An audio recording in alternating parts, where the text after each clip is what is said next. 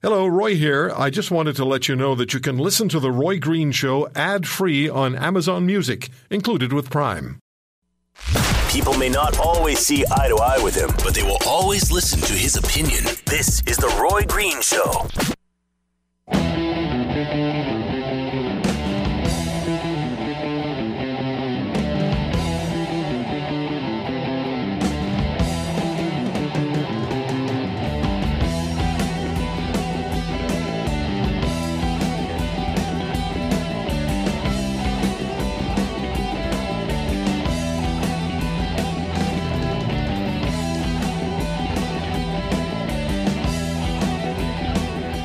Glad you're with us on this Sunday on The Roy Green Show. It's the Chorus Radio Network.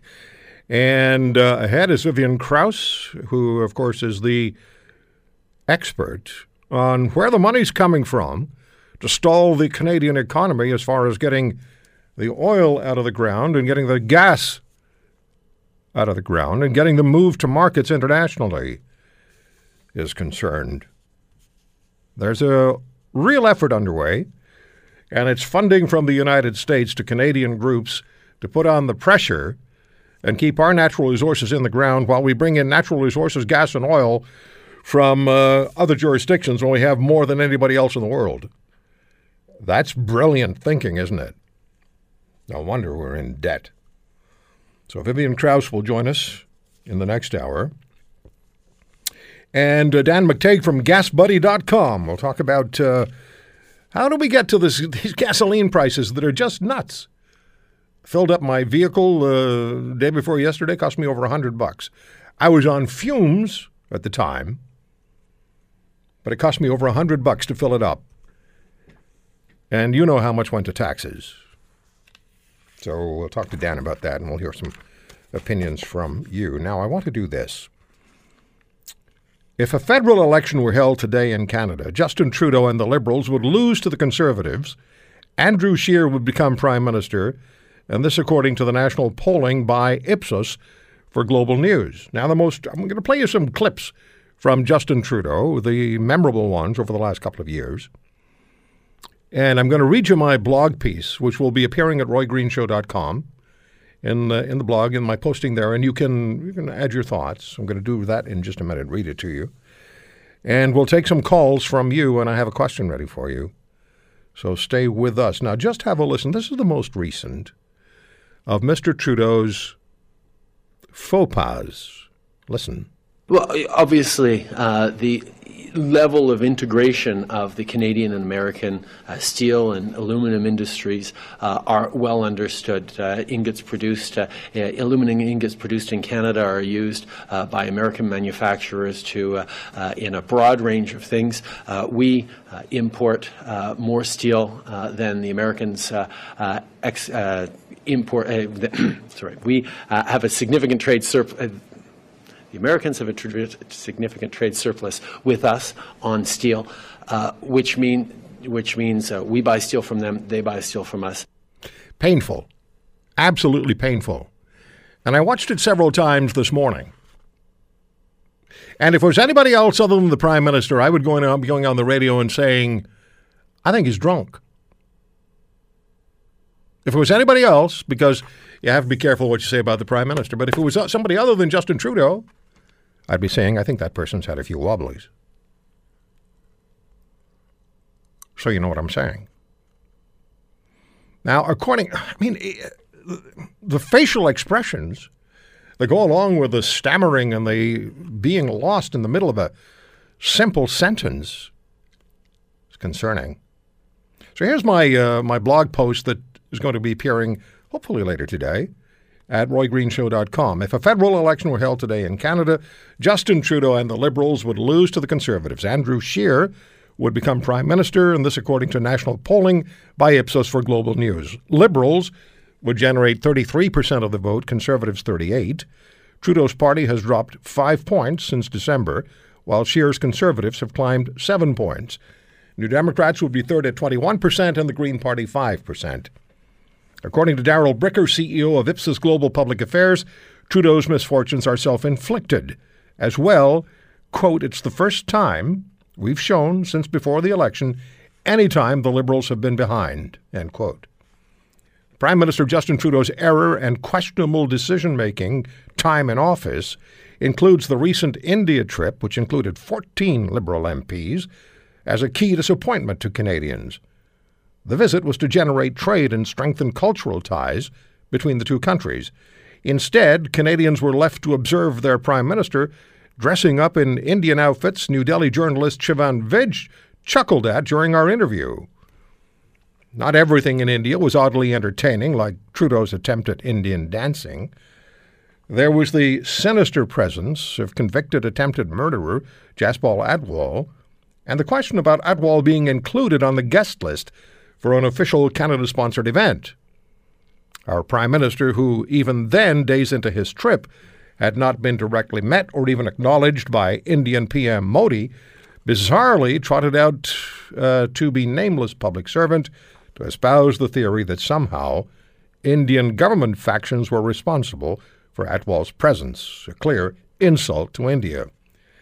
When I asked Vij if Trudeau's name in his country had negatively impacted the Indo-Canadian relationship, his answer was immediate: absolutely.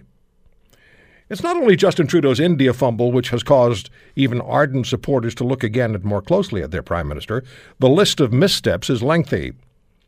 Praise and admiration-filled eulogy for one of the world's most cruel despots, Fidel Castro. An angry declaration that dual citizens convicted of terror would no longer be facing possible stripping of their Canadian citizenship, see Bill C-6. There was the rushed payout of $10.5 million to settle the $20 million lawsuit by self-admitted terrorist Omar Khadr. Trudeau's chatter about how settling the suit had likely saved Canada millions of dollars was irrational. Justin Trudeau had no idea how Khadr's suit may have concluded in court. During one of his fairly frequent town halls, the Prime Minister was quizzed about why he and his government were opposing Canadian military veterans' class action lawsuit demanding pension fairness for wounded and injured CAF members and acknowledgement that the federal government has a social covenant with the men and women of the Canadian military. Trudeau's response that veterans were asking for more than the government can afford was met with national frustration and compared to the saddling of Canadian taxpayers with funding the PM's family vacation to the Aga Khan's private Bahamian island. Cost to you and me just over $215,000. Never mind the Federal Ethics Commissioner discounted Trudeau's claims about the trip and declared him guilty of multiple ethics violations. Justin Trudeau continued his romance with terrorist elements by defending the allowing of returning to Canada of ISIS death cult members. They were capable of, quote, extraordinary, end quote, contributions to this nation, he declared, while remaining silent while the people of Iran rose against an oppressive government.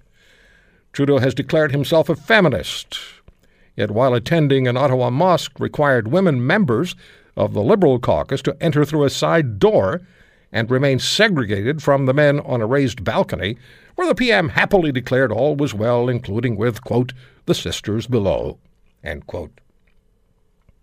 Justin Trudeau has repeatedly declared Canada and Canadians can do better when racist incidents have been claimed, such as when an 11-year-old Toronto Muslim girl complained her hijab had twice been sliced by an Asian man while she was walking to school. Canada's Prime Minister immediately chastised Canadians for such behavior, only to discover the child had lied. The Prime Minister and his Justice Minister challenged a Canadian jury for a not guilty verdict for a Saskatchewan farmer in the shooting death of a 22-year-old Indigenous man after the man and drunken friends had driven their vehicle onto Farmer Gerald Stanley's property and the situation had deteriorated. Did Trudeau or Jody Wilson-Raybould, the Justice Minister, follow the Stanley trial sufficiently closely to deliver their instant Canada can do better second-guessing? There was the PMO photo op with Justin Boyle and family as Boyle was about to be charged criminally. Meanwhile, the Prime Minister, until very recently, had no time for Bernice Thomas, sister of Robert Hall, Canadian traveler kidnapped, murdered, and beheaded by ISIS-affiliated terrorists in the Philippines. The questionable incidents involving Justin Trudeau are more than cited here.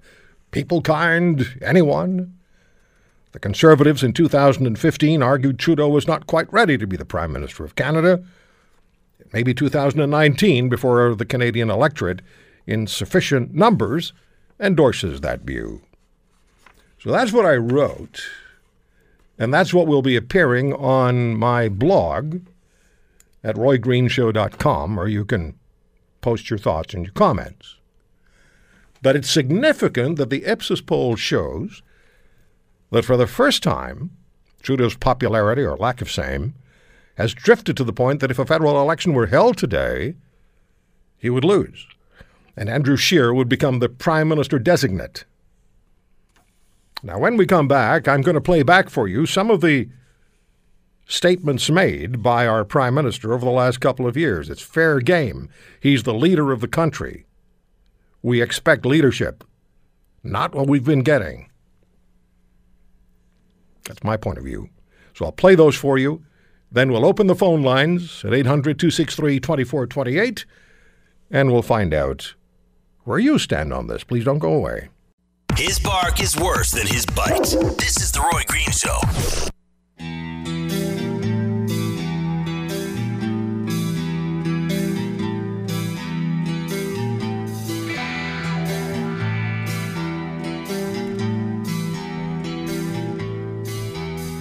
If you follow me on Twitter, then you saw a tweet, or you can still find it. I retweeted what Todd Doherty tweeted. He's a Conservative member of Parliament.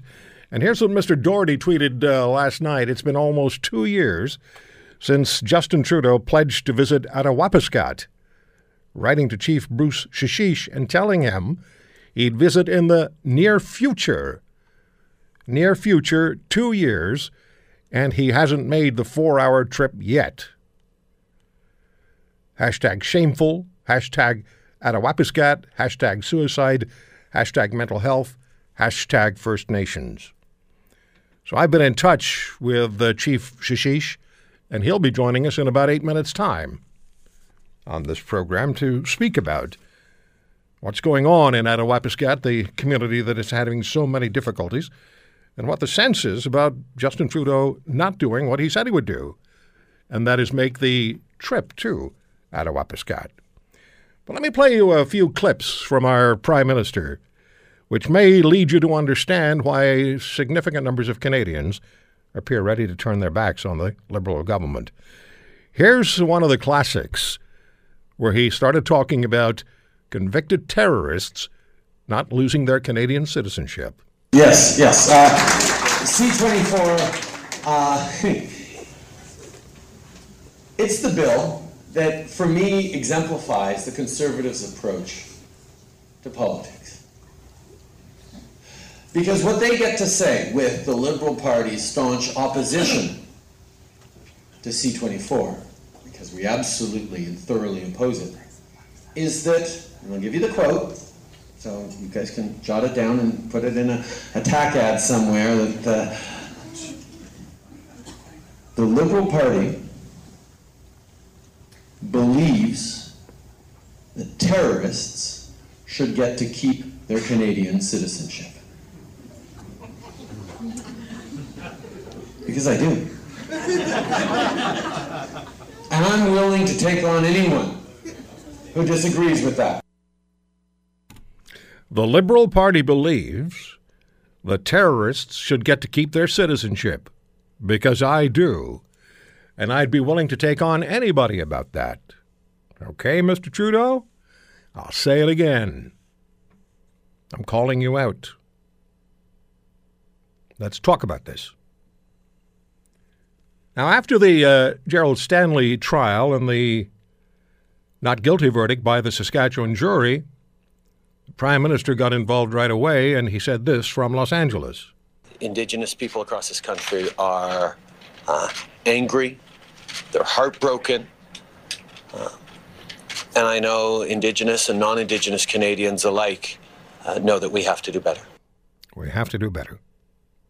That's his favorite phrase. Canada has to do better, we have to do better.